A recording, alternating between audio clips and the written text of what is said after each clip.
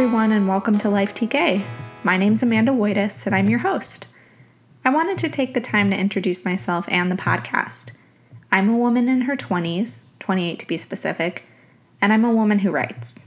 I work as a magazine editor full-time, and in my downtime I write. And one day, I got the idea to make this podcast, and I'm going to tell you what it is, and then I'll tell you why I think it's important. Life TK is going to be focused on women, writing, women who write, and persevering, and specifically all of the different jobs you go through in your 20s where you're trying to figure out your career. I'm going to be talking to some of my favorite writers, editors, and journalists who are in their 30s and beyond about the jobs they held in their 20s, and I'm going to ask them for advice. The inspiration for this focus is that I often feel when reading bios of successful women, we hear about their first jobs, gloss over the next 10, 15, or 20 years, and then talk about their most notable, remarkable, important achievement.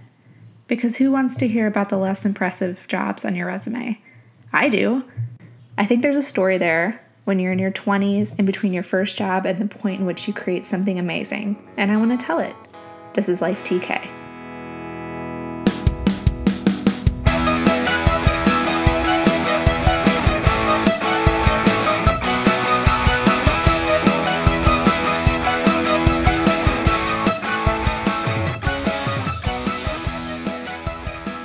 Here's why I think this project is important. I believe that it's crucial for 20-somethings to understand that the vast majority of successes are not overnight.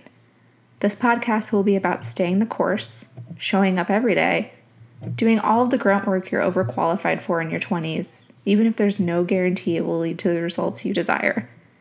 Sometimes it's hard to stay motivated and keep writing when you're in a hurry to find success, and I believe that women in their 20s need to be inspired and encouraged by, as well as connected to, women who have been there before. There's a trend of women burning out and leaving the workforce before age 30. One study I read looked at the attrition rate of journalists, and women disclosed feelings of being overloaded and unable to meet expectations, which led to burnout. Studies have shown that millennials think about the office more and take fewer vacation days than older generations. However, we're still stereotyped as lazy. Mentoring and managerial crises seem to be looming.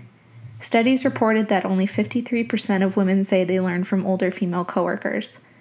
Just 14% of workers feel like millennials are ready to lead in the office. However, there's no evidence that women can't perform. We just have to keep going.